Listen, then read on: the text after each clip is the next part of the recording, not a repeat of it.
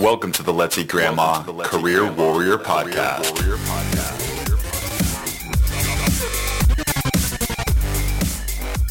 All right, welcome to the 57th episode of the Let's Eat Grandma Career Warrior Podcast, where our goal is not only to help you land your dream job, but to help you live your best life. Today, we have an episode all about personal finance. And as warriors, we need to recognize that our personal finances and careers are so closely related, and we need to find that balance. It's a touchy subject for many people and difficult to discuss with our colleagues. So it is my hope that our next guest can bring you some much needed guidance and confidence in this area. I brought on James Love, a trustworthy friend of mine who specializes in financial planning. As an experienced financial advisor with his own practice, he has an entire background in financial planning and an amazing story to tell. He is on the board of 2 nonprofits, and he and his wife are the owner of a 4-year-old corgi. There's just something about James that makes you want to discuss your problems with him and come up with solutions together, and that's why he's here. So let's talk personal finance and make your life even more fulfilling with our 57th episode of the Career Warrior Podcast.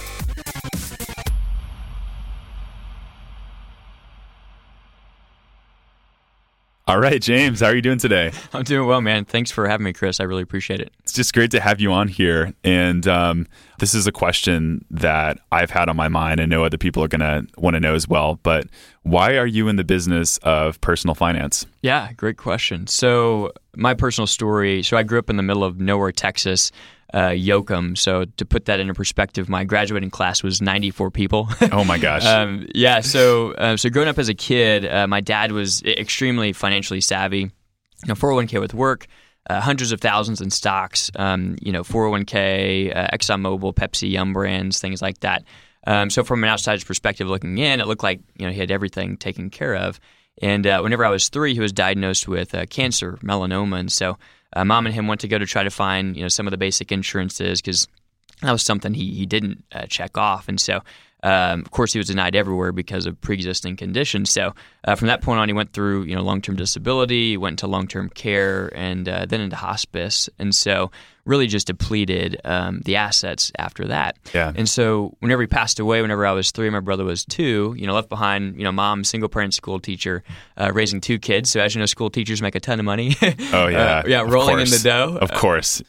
So, because of that, what it did is it taught me the value of savings, but not only the value of savings, just really the value of planning and thinking ahead. And so from some of the Social Security money that, Mom received whenever I was a kid, she allowed me to take some of that money away. And so, at the age of, 4, I bought my first CD, certificate of deposit. Not Britney Spears, but actually a CD. Mine was Backstreet Boys. I think it was like Millennium or something like that.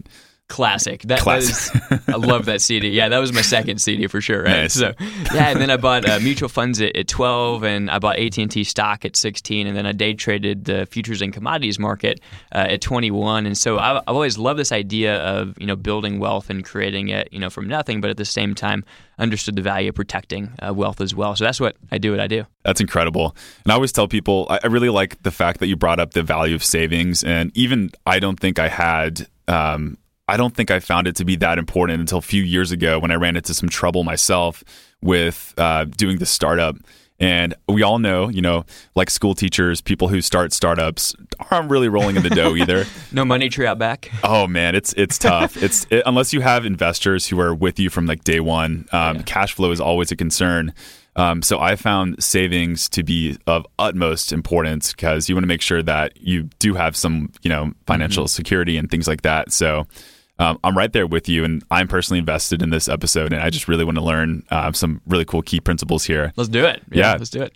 I just want to also touch upon why is it such a touchy subject? Like, what are some of the emotions that are involved within personal finances? Yeah, so I believe it's a touchy subject just because of our parents' generations and grandparents. It was something that they really didn't talk about finances. So folks that came from the Great Depression, they didn't have a lot of money and they went through a really, really tough time. And so our parents and grandparents, because of that, they really didn't touch on finances, and they had this stigma of not talking about it with their kids. In reality, that's one of the worst things you can do. And so one of the best things, what we found is, being able to talk about it openly. right? And you may not get into the minutia of how much you have in savings or investments.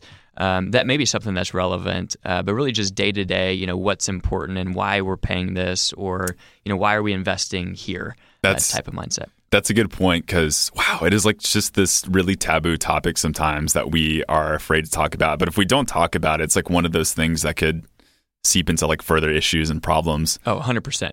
I believe this is probably one of the best opening questions I could lead into, because I'm sure this is something that a lot of our listeners are going to wonder. What do you think are some of the biggest challenges that we have in our 20s and our 30s when it comes to personal finance? And then we'll kind of delve into it from there. Yeah, so 20s and 30s. So I believe that the biggest issue is just not knowing exactly what to do. We're trained, we go through grade school, we go through middle school, high school, even college, and this is not talked about, right? It's a very taboo type of subject. So one of the things that I've found is really just creating a system, right, and creating habits. We go to work and we have our job title and we know exactly what to do, and that's our systems that we do.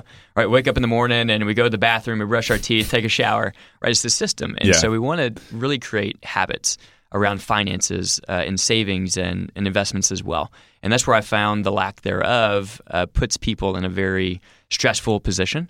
And a lot of times they go through life in their 20s, 30s, 40s without savings, only spending.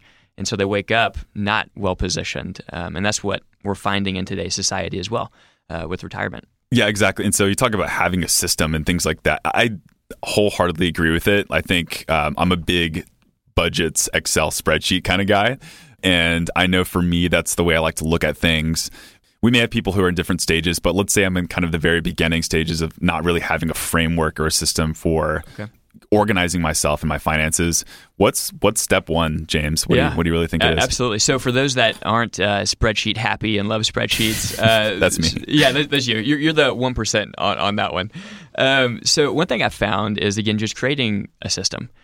So there's a helpful budgeting tactic. And by the way, all you listeners and viewers out there, do not turn this off. This will be one of the most impactful budget conversations that you will ever have. Sure. I promise. Let's do it. Listen up. Turn up your volume right now. Yeah, turn it up. This is a game changer. So there's a helpful budgeting tactic my wife and I do. And I would say 95% of our clients do this as well. And it gets people from saving anywhere from 5 to 15% of income up to 30 to sometimes 70 in a matter of 2 weeks to sometimes 3 years. More importantly, though, is not only do they end up saving a great deal of money, but they actually have more fun with the money that they're spending. So I'll dive into that. So we'll take a real-world life example. So somebody who's just starting out. So here in Austin, work with tons of clients as well as across the country. So we'll say I have a client. We'll call her Josie, because that's her name. We'll leave her last name out, of course. So with Josie, just getting started, she's 26 years old, making $65,000. And so whenever we look at the budget and the framework, one thing I've found is that budgets typically don't work. And why is that? I would wonder why. Yeah, why is that? Because I've had so many budgets before, and I'm like, this is not what happened. Yeah, right. So a lot of times, here's the order of operations: it's we get paid, we pay the bills, we have fun, and we save whatever's left over.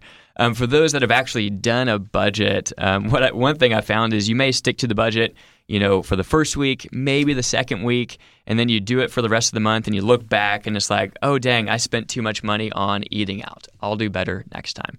You go to the next month, oh dang, I spent too much money eating out. I'll do it again. So that's been me every month for forever. Forever. Yeah. So really what you're doing is you're looking back. There's no real time data on hey, how are you tracking towards your goal? So really the three things that we need to do. One is figure out how much money is coming in on a monthly basis, right? So if you're W-2 employee, there's also ways to do this with contracted employees or business owners or 1099s. We can talk about that as well. But what you want to do is first figure out how much money you have coming in, right, on a consistent basis. So imagine we bring in $5,000 a month, okay, as an example. And so what we want to do is figure out then what is our bare minimum living expenses. So this would be like the mortgage or the rent. It could be the auto insurance. It could be the groceries. This doesn't include eating out. We'll get to that here in a second. And so just the bare minimum living expenses. Student So we're loans as talking well. like this is like your rent, this is your gas money, this is groceries, things like that. Yeah, absolutely. Yeah, so just And the then bare loans. minimum. So like Okay. ramen noodle type of diet. Yeah. So bring in 5, we'll say their bare minimum expenses are $2,500. Okay, that's pretty common here in Austin, Texas. And so the third thing what we want to figure out exactly is, well, what do we want to spend on X, Y, and Z? So what I'll do is give you an example of, having an allowance. So for example, Chris, did you have an allowance as a kid? I did. You did? Okay. I did. Do you remember what you spent it on? Like, what was that one thing you were happy, and really spent it on? Oh, man, that's a great question because, the parents, they take care of all the food and all that stuff. But, at a certain age, it was like toy-related stuff, and I liked video games. Absolutely. So, yeah. Absolutely. Okay, so imagine you bought, the Pokemon, right, game, for the Nintendo, 64. How did you feel after purchasing that and saving that up with your own money? Excited and really good. Really good. Yeah. Right? Absolutely. So one thing that we want to do on the next one is have what's known as a fun account, right? A type of allowance. And so when doing this and setting this up, typically you want to put away anywhere from 6 to 10% of income into this, right, into this account. Okay, so in this particular example here, that would be $500, right, on a monthly basis. And so what do you do? What's the order of operations? Well, one is you have a savings account, or a checking account that you set up that's just for the bare minimum living expenses. You get your own debit card for it. The second account is what's known as the fun account, and you have that set up with your bank. All major banks will have this, where you have your own checking account, and they'll put in this particular case, $250 on the first, $250 on the 15th, and you can spend that on whatever the heck you want, right? So, we're here in Austin, Texas. It's summertime, and it's really, really hot. So imagine you go into the store and you find that fishing shirt, the one that's really, really cool, that keeps you cool in the hot. Yeah. And so say you I go... want one. Yeah, we all want one, Now right? I want one. So imagine you go in there and it costs $45, right? And on your fun account, you can pull it up on your bank mobile app, and you realize you have $80. Well, what are you going to do? You're going to second guess that purchase, right? Do I really want that shirt? Do I really not want that shirt? And whenever you purchase that, what happens is you actually have more fun with the money that you're spending, because in your brain it releases endorphins, right? Yeah. And you have more fun with it. Now, on the other hand, imagine you went to the shirt and it's really lime green and you wanted something more of a forest green. And so there, you're not going to purchase that shirt, right? And so what have you done there? You've avoided buyer's remorse. Yeah. Ever bought something and was like, why in the heck did I buy this afterwards? Yeah, Right. that's amazing. And like you talked about some psychology behind it, which I think is really genius, because separating the accounts has to be like one of the best things you can do. Because I know that was one mistake that I often made, is just like you look at an account and you see a really high number and you're not taking into account all these other expenses that you really need to take care of, including loans, including rent, mortgage, whatever it may be. And you just like, there's something about the number that might mix you up and trip you up. So Absolutely. Yeah. So in that example, again, bringing in $5,000 a month, bare minimum is $2,500. They get, their own fun account for $500 on a monthly basis to whatever the heck that they want to do. So if we do the math on that, they're spending $3,000, and in that particular case, they're able to allocate or save $2,000, right, on a monthly basis. sure. So there, they're saving or allocating 40%, right, of their income, right, Yeah. towards what essentially they want and they need to accomplish. So it could be the debt, right, Yeah. or it could be the savings or investing, or it could be taking that trip to London like my wife and I are doing here this weekend. So that's where those other dollars are going to go. And by creating that system and that habit, it just keeps things structured, because you can tell your money where to go, or you're going to wonder where it went. Exactly. Do you like to further compartmentalize, further compartmentalize your fun into like subcategories, or even like your living expenses? Because I just know, imagining myself, I might end up spending more than I imagine on certain items like groceries, for instance. Sure. Good question. So that's where you want to go back. And I would say, if we look at it, one is we want to figure out, hey, what did we spend in the past 3 months, and average that out, right, with groceries. Or if you're up in the Northeast, essentially it may be more expensive in the wintertime because of paying for heating than it may be in the summertime. It's the opposite down here in Texas, right? It's really, really hot. So we have a lot as far as going to electricity versus that in the winter. When I got my first electricity bill here in Texas in the summertime, I was blown away. I was mad. And there went all my money, right? Yeah. So there it went. So we want to figure out what that looks like and then take the average of it, right? And so whenever looking at it, yes, you want to compartmentalize some of the spending. I would say the bare minimum account is typically going to be very, very close to spot on. And I would always average up, right? Round up. So if somebody comes out and they say, oh, my average spending on a monthly basis is $2,400, I would round up to $2,500, right? In that particular case, just to make sure that we're okay. Now, whenever we look at those sub-accounts, I have a vacation account that we automatically put money into. I also have this fun thing called Uncle Sam's Dirty Money account, which is my tax account because I'm contracted employee. So I also have to pay my taxes. That was a huge, by the way, if any of you guys are contracted, that was a huge mistake I made, was not taking that stuff into account. And you really need to make sure you stay on top of that. Like, you're going to be the one managing that for yourself. Don't make the mistake I did and owe a lot of money that you don't have. 100%. Yeah. Sad day. Sad day.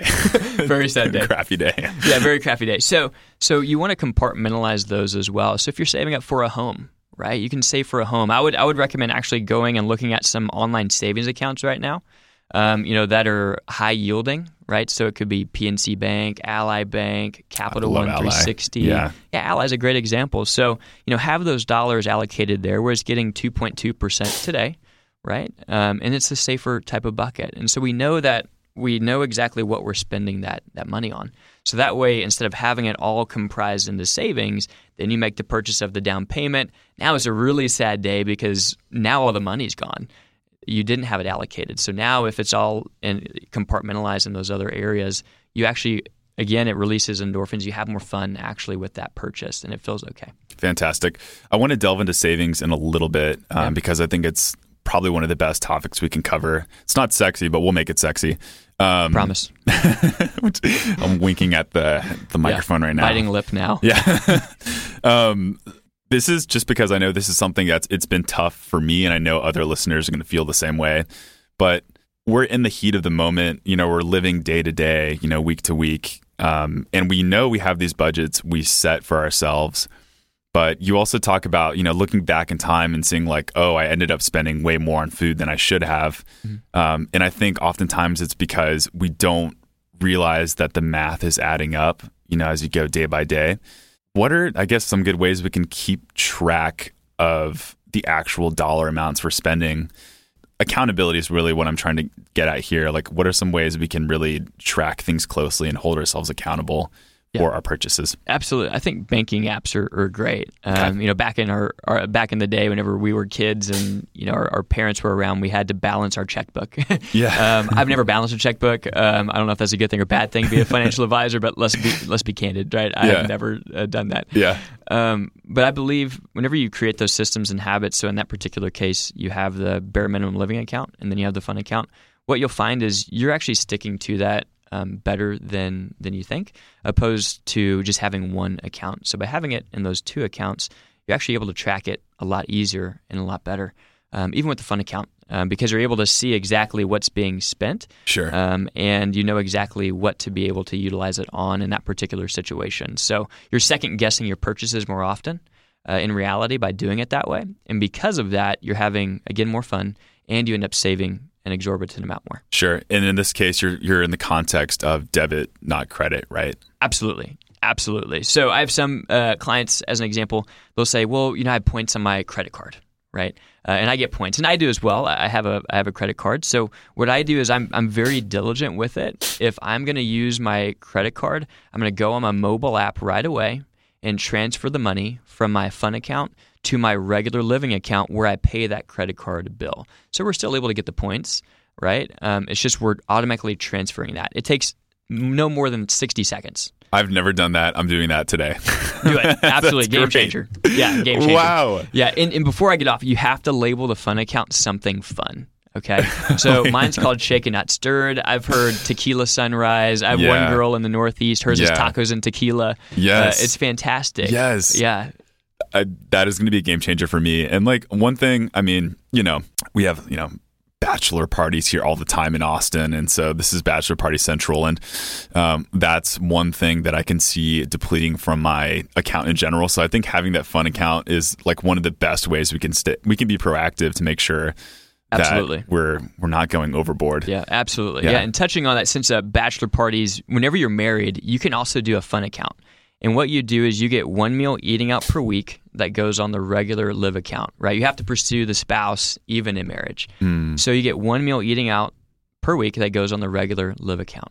Now, each spouse is going to have their own checking account for fun. They're going to combine their finances, right? But they're going to have their own savings, their own fun account on the side. So what does this do?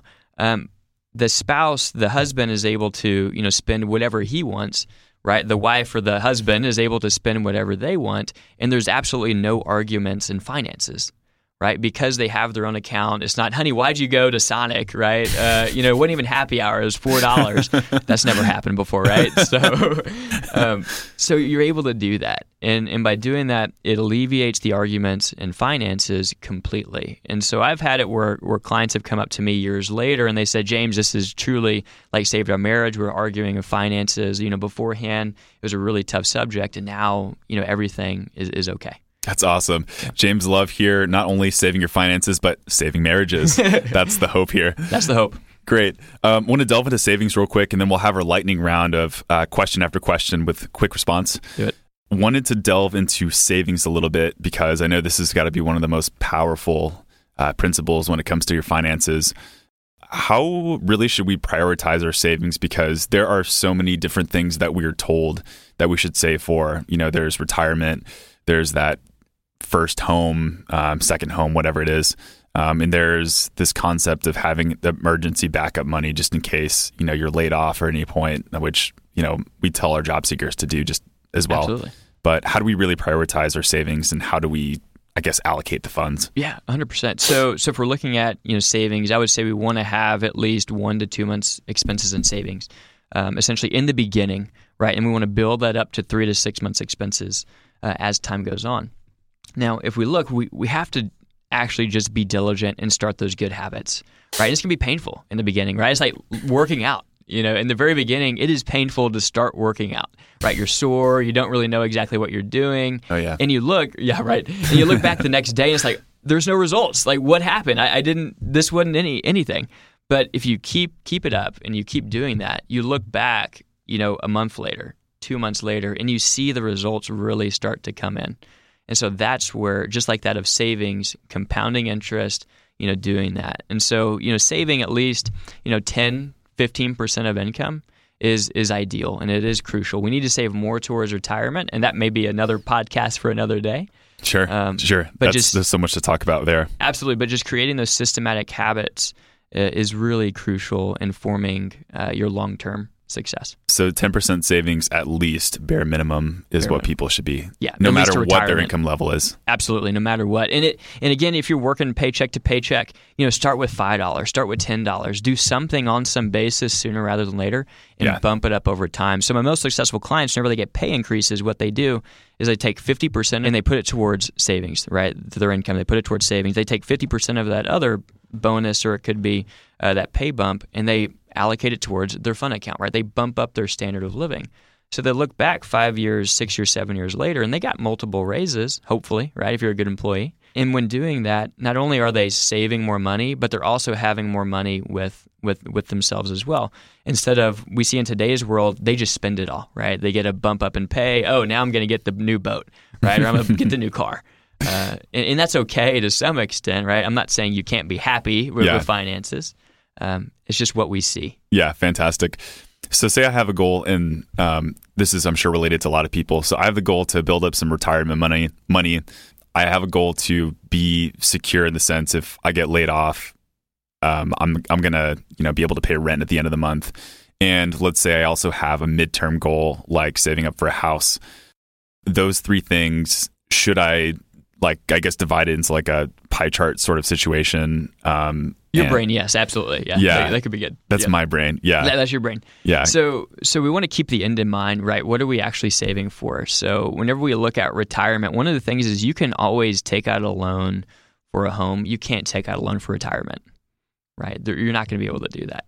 So at least allocating 10 to 15% away towards that goal is crucial. I don't know why I've never thought about, but that's so true. Yeah. Right. So you want to allocate towards there. And depending on different accounts, we'd rather pay taxes on the seed rather than the harvest, meaning we'd rather pay taxes on our money today, more than likely, rather than later on, depending on tax brackets. So that's where things like Roth IRAs, right, may come into play. So you're able to touch the money on the back end tax-free. Or Roth 401k with work. If you have one of these with your employer, I would highly encourage you to look into this as well. And once we have those dollars, right, we save first. Now we're able to allocate to the different areas that we want, such as the mortgage, right, or the future home.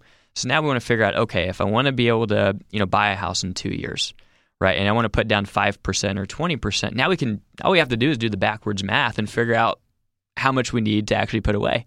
Yeah. Right. If we're doing a $300,000 home, you want to do 5%. Well, that's $15,000. Right. So now, how do we get $15,000 in an account, savings account? Right. Sure. I wouldn't recommend the stock market because it's too short of a time period for 2 years. Sure. How do we put those dollars there in the next 24 months to have the $15,000 saved? Plus, right, the emergency fund. We don't want to forget about the emergency fund. Yes.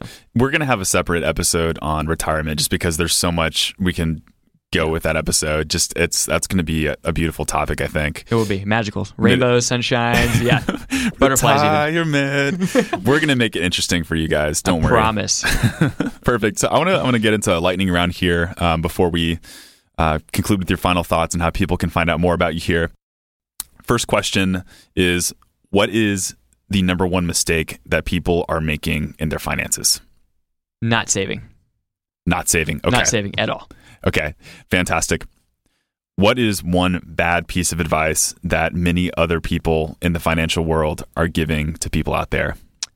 Pay off your home as quick as you can and not save. Oh, wow. Not invest. Can you delve into that for about 30 more seconds? Absolutely. If you do the math on it, you will have more money at the end of the day by investing than paying off your home right away. Because your mortgage may be, we'll call it 4%. If we look at the market, we'll say we get a bare minimum return of 6 to 8% on average, right? And you do the math on that, the investment account will exceed that of the mortgage interest rate. A lot of it is, and this is why I'm bad at it, a lot of it's math. And so I think that's where people like you come into play to bring those things to light. Yeah, look up dead equity and you can do your own research if you like. Dead equity, okay. Yeah, dead equity. That's what your own home is. Excellent.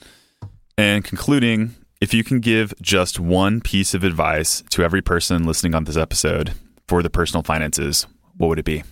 I would say create a system and systematic habits. Not only that is I would look at a coach, to be totally candid with you. If we look at Michael Phelps, for instance, arguably the greatest swimmer of all time, my wife loves him. I don't know if it's the Speedo or if it's because, he's amazing at what he does. But, he has multiple coaches, right? He has a swim coach, a head coach, a dietitian, and a workout coach. And I can guarantee that there's some days that he does not want to go in the water and swim, right? But he does it anyway because he has that coach. And so have accountability, find a coach, whether it's, another advisor, whether it's me or you have another mentor.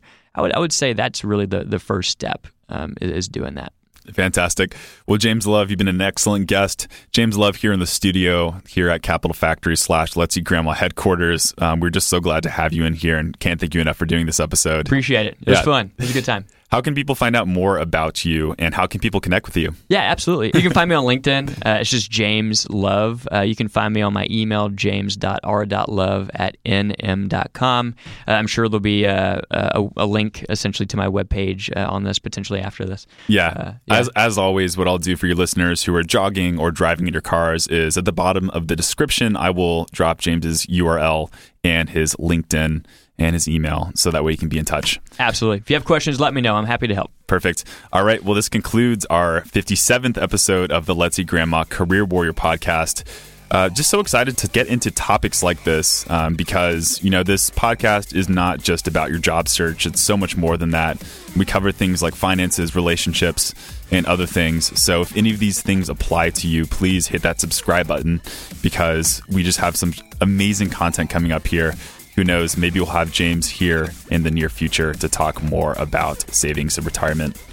So this concludes number 57, and we'll see you guys soon. And for more on your job search, make sure to check out letseatgrandma.com. That's where you can find our blog, where we post the podcast show notes and so many more articles that will help you in your job search. You can also check out our resume services if you are interested in getting your resume professionally reworked. And please make sure to show us some love by jumping onto iTunes and leaving us a rating. The support from my fellow warriors will show the world how great this podcast is and help other people in their job search. Pay it forward. Thanks, guys, for being true warriors, and thank you for tuning in. I'll see you next week.